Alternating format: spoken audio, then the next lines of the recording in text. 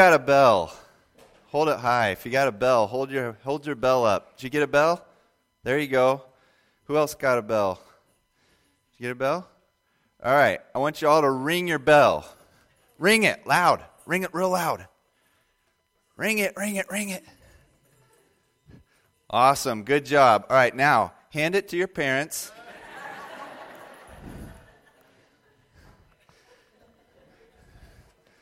All right. Good job. So let's open the Word of God this morning and look at in Hebrews chapter 9, where we've been looking at last week specifically, looking at the transformation that God has brought into the world through Jesus Christ, that He brought a new way of worshiping, made a new way of worshiping and knowing God available to everybody.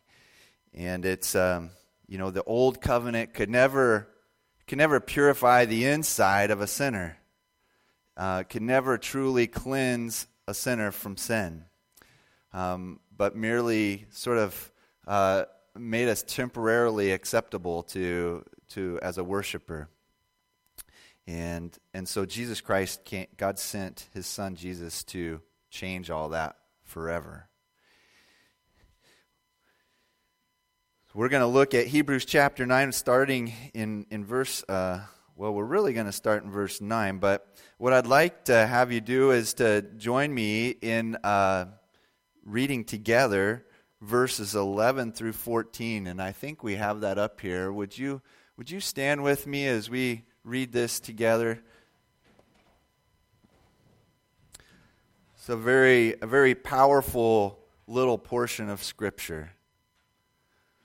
But when Christ appeared as a high priest of the good things that have come, then through the greater and more perfect tent, not made with hands, that is, not of this creation, He entered once for all into the holy places, not by means of the blood of goats and calves, but by means of His own blood, thus securing an eternal redemption.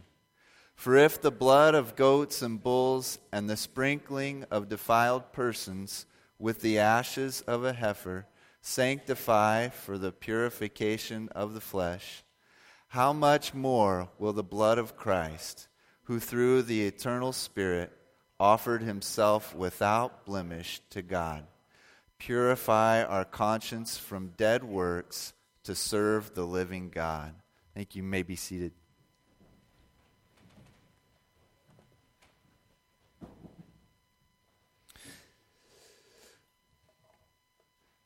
This morning, as we look at our passage, one thing we're reminded of is that religion cannot cleanse a sinner in the eyes of God, but only the blood of Christ. All the good works in the world, all the sacrifices of the Old Testament were not sufficient to make the sinners presentable to the Father for eternal life and inclusion into the family of God. But that only comes through His Son, Jesus Christ. In verse, if we back up there, verse 9 says, according to this arrangement, which referring to the old covenant and the system of worship and sacrifice, according to this arrangement, gifts and sacrifices are offered that cannot perfect the conscience of the worshiper, but deal with food and drink and various washings, regulations for the body imposed until the time of Reformation. These were temporary things in the old covenant, and they could never purify the soul. They could never purify, when it says conscience here, it's not just talking about that little voice inside of you that tells you right and wrong, right? But the internal of the sinner, what's going on at the soul level. It could never purify that. But if we are to be worshipers of God, if we are going to serve God, if we are going to please God, then we must be changed. We must be transformed. To serve a living God, there in as it says in verse 14, if we are to serve a living God, then we must be spiritually living beings. But the Word of God says that apart from Christ, we are not spiritually alive, but spiritually dead to God. And we know the truth that the dead cannot speak.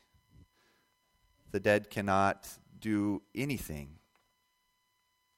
Now, I'm speaking, of course, not of those believers who have passed from, who have left this body behind and passed into eternity with Christ, but of course of those we know that once this body is done and wears out and reaches its last moment, this body is not doing anything else. I can't do anything when this life is expired from my body. And so it is spiritually. The dead cannot wake themselves up spiritually. The dead cannot make themselves spiritually alive. Just as sinners cannot purify themselves from sin. And so we were in desperate need of a Savior, one who could do that work for us. I know we have a nurse in the house back there, and one of the things that happens in an ER, if someone's life is leaving their body, it's the people around them who go to work to bring them back, right? Because that person can't do anything of themselves. So we need Christ to give us life. 1 John chapter 5 says this, verse 11, and this is the testimony that God gave us eternal life, and this life is in His Son. Whoever has the Son has the life. Whoever does not have the Son of God does not have life. I write these things to you who believe in the name of the Son of God, that you may know that you have eternal life. It is God who gives eternal life. And that life comes through His Son, Jesus Christ. And if we do not have the Son, we do not have the life. It is that cut and dried. The old covenant, it needed to be reformed. It needed something new to replace it. As we talked about last week, that Hebrews chapter 9 says it was wearing out. It was worn out, and it was getting more worn out. It was antiquated. It needed replaced because it could not purify the sinner for a holy and righteous God. And so to make people acceptable to know and worship God, it was God who had to give people life. It was God who had to cleanse the sinner. In verse 11 there it says, but when Christ appeared as a high priest of the good things that have come, then through the greater and more perfect tent, not made with hands, that is, not of this creation, He entered once for all into the holy places, not by means of the blood of goats and calves, but by means of His own blood. God sent His Son, His one and only Son, born of a virgin, born in a humble little town, born in very humble settings, laid in a manger, that He would grow up and give His life as a sacrifice for all of humanity. So that everyone, you and me and the people we love, people we interact with every day, our neighbors, our co-workers, would receive Him by faith and receive His forgiveness, that He would give eternal life and the gift of the power and presence of the Holy Spirit. John chapter 3, verse 16 says, for God so loved the world that He gave His only Son, that whoever believes in Him should not perish but have eternal life. For God did not send his Son into the world to condemn the world, but in order that the world might be saved through him. Whoever believes in him is not condemned, but whoever does not believe is condemned already, because he has not believed in the name of the only Son of God. And so there are one of two positions that we find ourselves in: condemned or not condemned. There's not a place in between where we're partly condemned or partly not condemned. We are either condemned or not condemned, and the basis of that is whether or not we belong to him through faith in Christ, believing in his Son, Jesus, whom he sent for us. Acts 2:38 says, as Peter was preaching the gospel, sharing the good news of Jesus Christ with the crowd, and they pleaded with him about what do we do with this information that you've given us about Jesus. And he said to them, "Repent and be baptized, every one of you, in the name of Jesus Christ, for the forgiveness of your sins, and you will receive the gift of the Holy Spirit." God purifies the sinner through Christ and gives us life and fills us with the Holy Spirit, his presence with us. God had to revive us in order to worship him. If we are going to belong to the living God, then we need to be alive. If we are going to worship the living God, we need to be alive. If we are going to serve the living God, we need to be alive. And I'm talking about the life that comes through Christ. And this is a permanent, eternal transformation that happens through Jesus. Whereas the old covenant, it would provide some temporary coverings of sin. Even the priest who would go in once a year into the Holy of Holies would offer sacrifice for his own sins first, and then the sins of the people. This was just good enough to make him okay in that moment. But when he left, guess what? To enter back in the next year, more sacrifice would have to happen. More blood sacrifice would have to be given for himself and for the people. But Christ has made us alive. Done what the law could not do, done what all the good works in the world could not do, done what philosophy could not do, done what all the self-help in the world could not do. And done what we could not do for one another.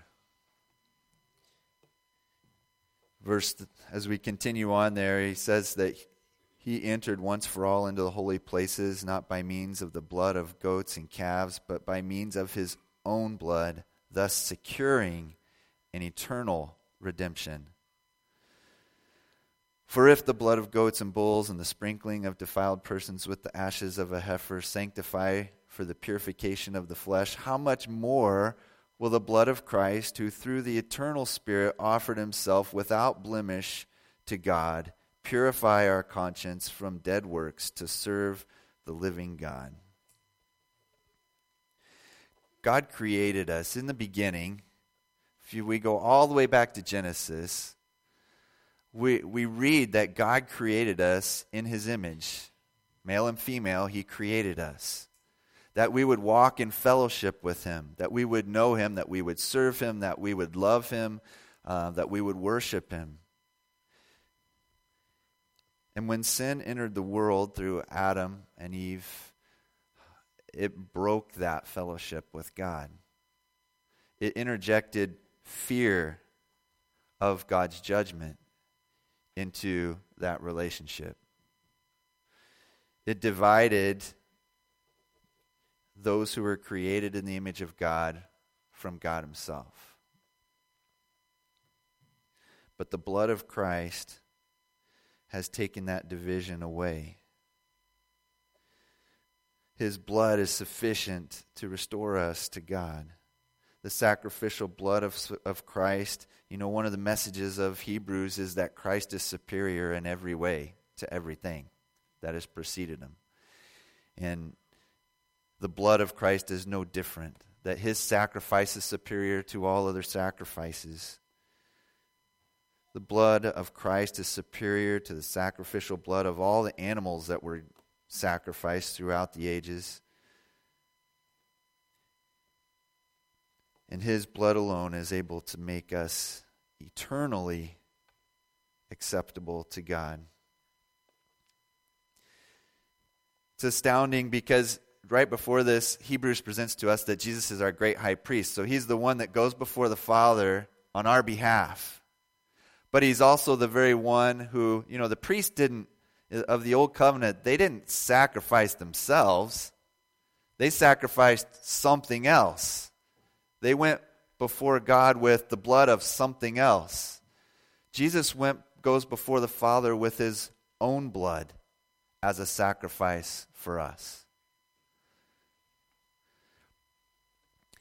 He transforms us from dead to alive, from corrupt sinner to righteous. And it's a hard thing to really, I think, for me anyways, to wrap my head around. That somehow Christ has made me acceptable to the Father with his own righteousness. Because I am very well aware that I'm still in process of growing and maturing and trying to leave the old person behind. Christ has made me new. Christ has given me new life. Christ has made me a child of God. Christ has given me eternal life. Christ has given me forgiveness. Christ has purified me from sin. Christ has made me righteous. He has made me holy. Now, don't take my word for it. It's the Word of God that speaks this. And so I know that my confidence in approaching God, whether it be in prayer or worship or service, or when God takes my last breath and I cross into eternity, so whether it is now or then, I know that I may have confidence that while I still wrestle with some of those desires that I have spent most of my life perfecting before I came to Christ, I know that I can have confidence in standing before him, not because I was able to cross a hurdle, but because the blood of Jesus Christ is sufficient for me. As we light the candle of joy today, every sinner who has come to faith in Christ should have joy.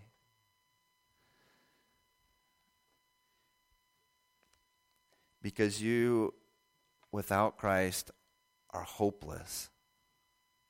There is no eternal rest. There is no inclusion into the family of God. There is no forgiveness of sin apart from the one and only sacrifice that is sufficient to forgive sinners, and that is Jesus Christ. 1 Corinthians chapter 15, verse 21 says, "For as by a man came death, by a man has come also the resurrection of the dead. For as in Adam all die, as a result of sin that we share with Adam, so also in Christ shall we be made alive." Colossians chapter 2, verse 11. "In him also you were circumcised with a circumcision made without hands, by putting off the body of the flesh by the circumcision of Christ." Circumcision being one of the signs of the old covenant that a person belonged to God. And here is talking about a circumcision that's not happening with hands. A circumcision not of flesh, but by the circumcision of Christ. What's that mean? Well, having been buried with him in baptism, in which you were also raised with him through faith in the powerful working of God, who raised him from the dead. And you who were dead in your trespasses and the uncircumcision of your flesh. Now, he doesn't address any a flesh circumcision here as being even important, but rather that there is something that happens in our soul that makes us now belong to God. So you who were dead in your trespasses and the circumcision of your flesh, God made alive together with him, having forgiven us all our trespasses by canceling the record of debt that stood against us with its legal demands. This he set aside, nailing it to the cross. Those who are dead to God in their souls cannot make themselves alive. And those who are sinners in their soul cannot make themselves righteous or clean. Ephesians chapter 2, verse 10 echoes our passage here in Hebrews. And Hebrews says that Christ, who through the eternal Spirit offered himself without blemish to God, purify our conscience from dead works to serve the living God. Look at Ephesians chapter 2. Turn there with me. Ephesians chapter 2, verse 1.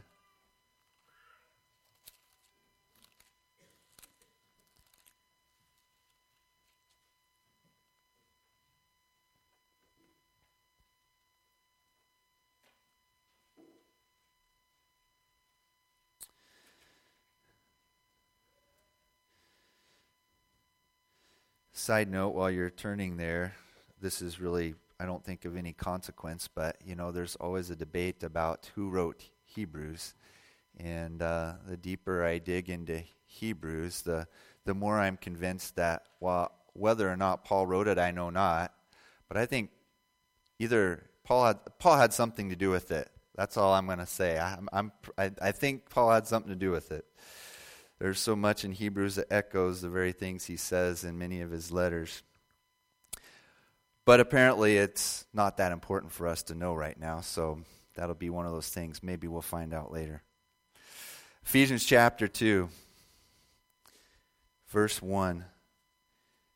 And you were dead in the trespasses and sins in which you once walked, following the course of this world. Now Paul's writing to believers and assuring them that they were not always righteous. They did not always belong to God. But there was a time where before they came to Christ, they were actually dead to God.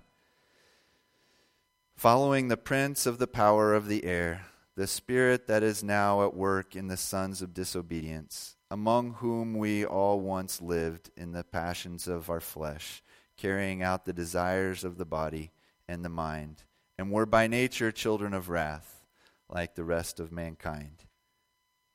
That is what we deserved. We were by nature children of wrath. That is who we were at the soul level. We were people who were waiting to receive God's judgment and deserving of it. But God, being rich in mercy because of the great love with which he loved us, even when we were dead in our trespasses, made us alive together with Christ. By grace you have been saved, and raised us up with him, and seated us with him in the heavenly places in Christ Jesus, so that in the coming ages he might show the immeasurable riches of his grace and kindness towards us in Christ Jesus. God has saved us not as a result of something we've done here. We were dead in our trespasses, it says, when God made us alive together with Christ. By grace you've been saved. And he's raised us up so that in the coming ages he might show the immeasurable riches of his grace and kindness towards us. God has saved us that we might become exhibit A in the pouring out of his grace and kindness in a world of sin. So that, verse 8, for by grace you have been saved through faith, and this is not your own doing. It is the gift of God, When we think about Christmas, one of the first things that we think about, I think, is the giving of gifts. And the giving of gifts, especially for the Christian, finds its root in the giving of the gift of God to humanity, His Son, Jesus Christ. It is the gift of God that sinners can find forgiveness. It is the gift of God that those who are dead can be made alive. It is the gift of God that those who are enemies of God can become His children. Not by our own doing, but by the gift of God. Not a result of works, so that no one may boast. For we are His workmanship, created in Christ Jesus for good works, which God prepared beforehand that we should walk in them. Remember, Hebrews says that we were purified so that we had our soul purified from dead works so that we can now serve the living God. We have been purified and made alive so that we can serve the living God. Ephesians chapter 2, verse 10, 8, 9, and 10, God has saved us and now made us able to serve our Father in heaven. We were created to do good works that belong to Him. But we can't do those good works if we are spiritually dead. I mean, don't get me wrong, we can do kind things to one another. There are good things we can do one towards another. But in terms of doing it on behalf of God or as an act of service to Him or an act of worship and honoring and glorifying to Him, we must be made alive. We must be purified. And that happens through Christ. He made us alive in Christ. He raised us up in righteousness. It's by grace, not by religion, not by ceremony, not by good works. And He made us alive in Christ that we would serve Him. Romans chapter 8, flip over to the left there from Ephesians, Romans chapter 8. And this is, I think this is a passage here that most of us should revisit fairly frequently to be reminded of this truth. Romans 8, verse 1. There is therefore now no condemnation for those who are in Christ Jesus. Remember what John's Gospel said? That there are two, right? Condemned, not condemned. Those who reject Christ and are condemned, those who believe in Him and are not condemned, that have received His forgiveness. There is therefore now no condemnation for those who are in Christ Jesus. For the law of the Spirit of life has set you free in Christ Jesus from the law of sin and death. For God has done what the law, weakened by the flesh, could not do. By sending His own Son in the likeness of sinful flesh, and for sin, He condemned sin in the flesh, in order that the righteous requirement of the law might be fulfilled in us, who walk not according to the flesh, but according to the Spirit. And those who are going to walk in the Spirit must have the Spirit, and those who have the Spirit must belong to God to receive the Spirit, and that only comes through faith in Jesus Christ. Verse 5, for those who live according to the flesh, that sinful mind and heart and soul, those who live according to the flesh set their minds on the things of the flesh, but those who live according to the Spirit set their minds on the things of the Spirit. For to set the mind on the flesh is death, but to set the mind on the Spirit is life and peace. For the mind that is set on the flesh is hostile to God. for it does not submit to God's law. Indeed, it cannot.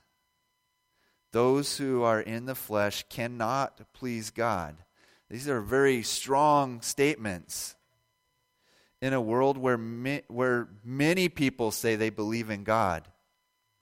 It boils down to not what we say with our lips, but what we believe in our heart first. We can say many things with our lips, but if it does not first transpire within our heart, it does not save us. It is not sufficient.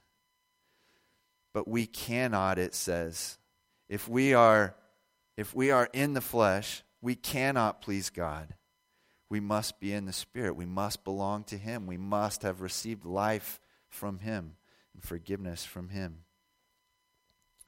You, however, are not in the flesh, but in the Spirit, if in fact the Spirit of God dwells in you. Anyone who does not have the Spirit of Christ does not belong to Him. But if Christ is in you, although the body is dead because of sin, the Spirit is life because of righteousness. If the Spirit of Him who raised Jesus from the dead dwells in you, He who raised Christ Jesus from the dead will also give life to your mortal bodies through His Spirit who dwells in you.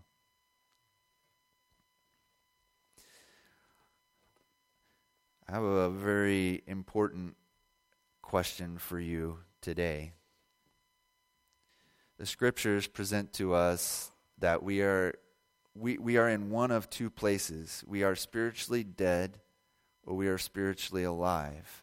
Spiritually dead people cannot reside in the kingdom of God. Spiritually dead people do not belong to God. Spiritually alive people do. Spiritually alive people have received the promise of eternal life and forgiveness of sin. If apart from Christ, the Word of God says that we are enemies of God and deserving of His wrath. Whereas if we are believers in Christ, we have received His forgiveness and are clothed in the righteousness of Christ, having been made acceptable to God through Christ. My question is, have you received Christ by faith? Have you been cleansed by the blood of Christ through your faith in Him? There's no other means to become acceptable to the Father, only through Christ. Have you been made spiritually alive through Christ, through faith in Him?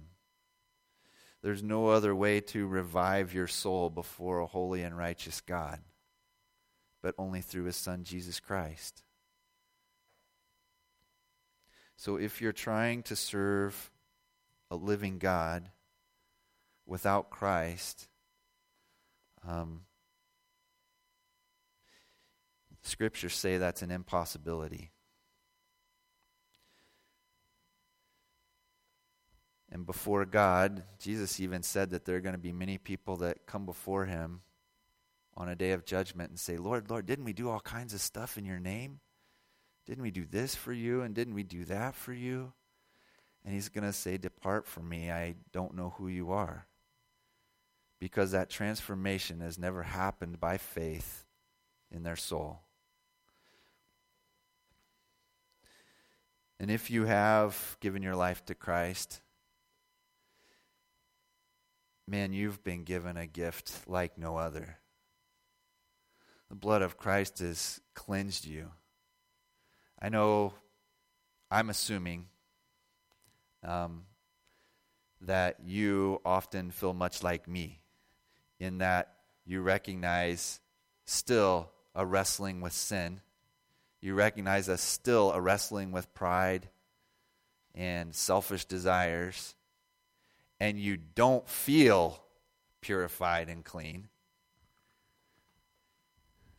But I assure you, based upon the Word of God and the sufficiency of the blood of Christ, that if you have trusted in Him, you are, in fact, before the Father, clean and pure and holy and worthy of Him, not based on you, but based on His Son, Jesus Christ, whom He's given for you.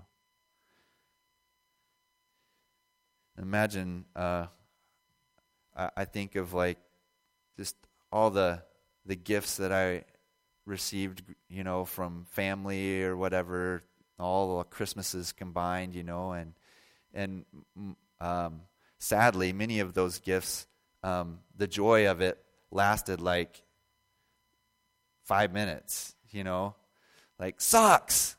Okay, right? And because we're giving, though good things that we give, and from good hearts and good motives, we give temporary gifts to one another that cannot satisfy or meet the need of the soul. For a believer, one of the beauties of the giving of gifts is that there's a sharing, even in the giving of physical gifts, there's a sharing that happens between believers that goes beyond the physical gift to a fellowship of the soul through Jesus Christ. And that certainly extends beyond the physical nature of gift giving. But we have been given a gift in Christ that is forever, that has fundamentally changed who we are, that has brought us from death to life, that has brought us from a sinner deserving of the wrath of God into a child who belongs to the Father. And that cannot be taken from you. That new bicycle can, right? I've had that happen. The bike can be stolen, the bike can get rusted, the bike can get backed over by a vehicle. Just saying, those things happen. But this gift that we have been given in Christ cannot be taken away from us.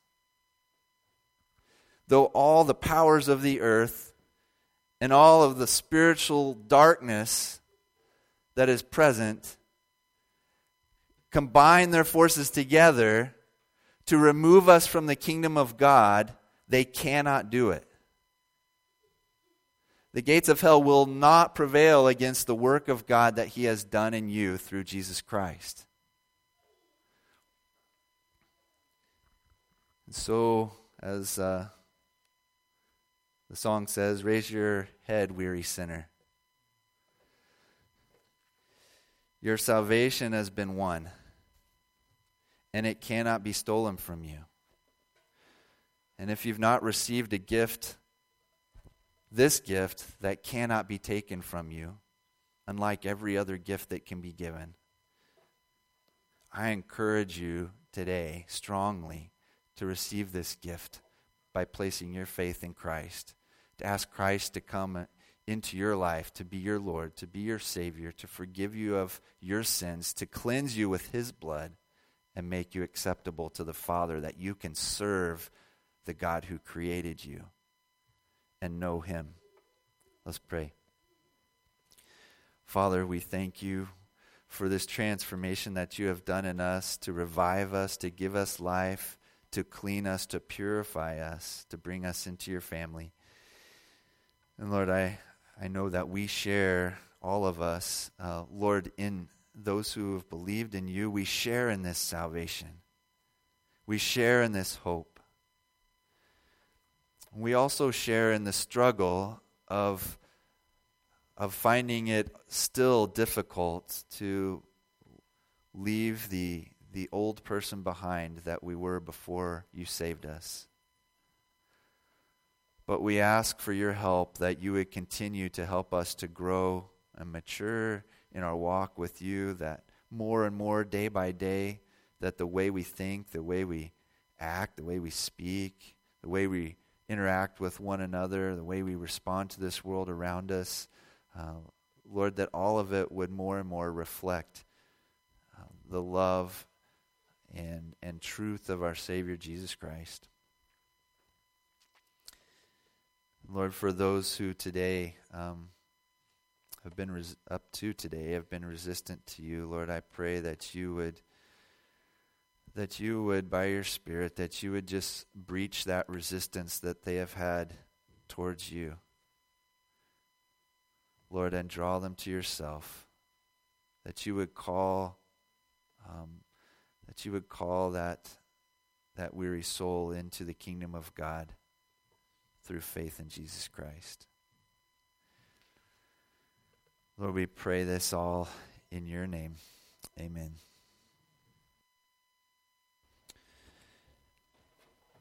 You know, as I mentioned earlier, that one of the reasons that I think we do give gifts to one another is in likeness, though it's not comparable to the gift of the Son of God.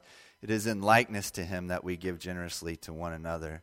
And I want to encourage you that as you give gifts this Christmas holiday, that you seek to do so in likeness to the way that God gave his Son. That is, out of a love and desire for the good things that God has for us in this life, and to be looking for ways to be able to share the ultimate gift that we have in Jesus Christ. And I think that's where, for us as believers especially, that's where the true joy is, in the exchanging of gifts. It's not in just the giving of stuff. Really, do we need more stuff? Probably not. But we do need more of the love of Christ. We do need more of the fellowship of the Spirit among the body of Christ. And these are things that can transpire as we are generous to one another during this holiday, and generous to those who don't yet understand all of that. So Lord, bless and keep you, and may his Spirit direct you as you navigate the holidays and seek to do so on his behalf. Lord, bless and keep you.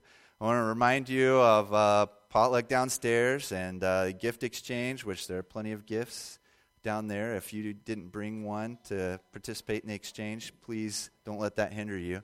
Lord loves you guys. Walk worthy of him because Christ has made you so.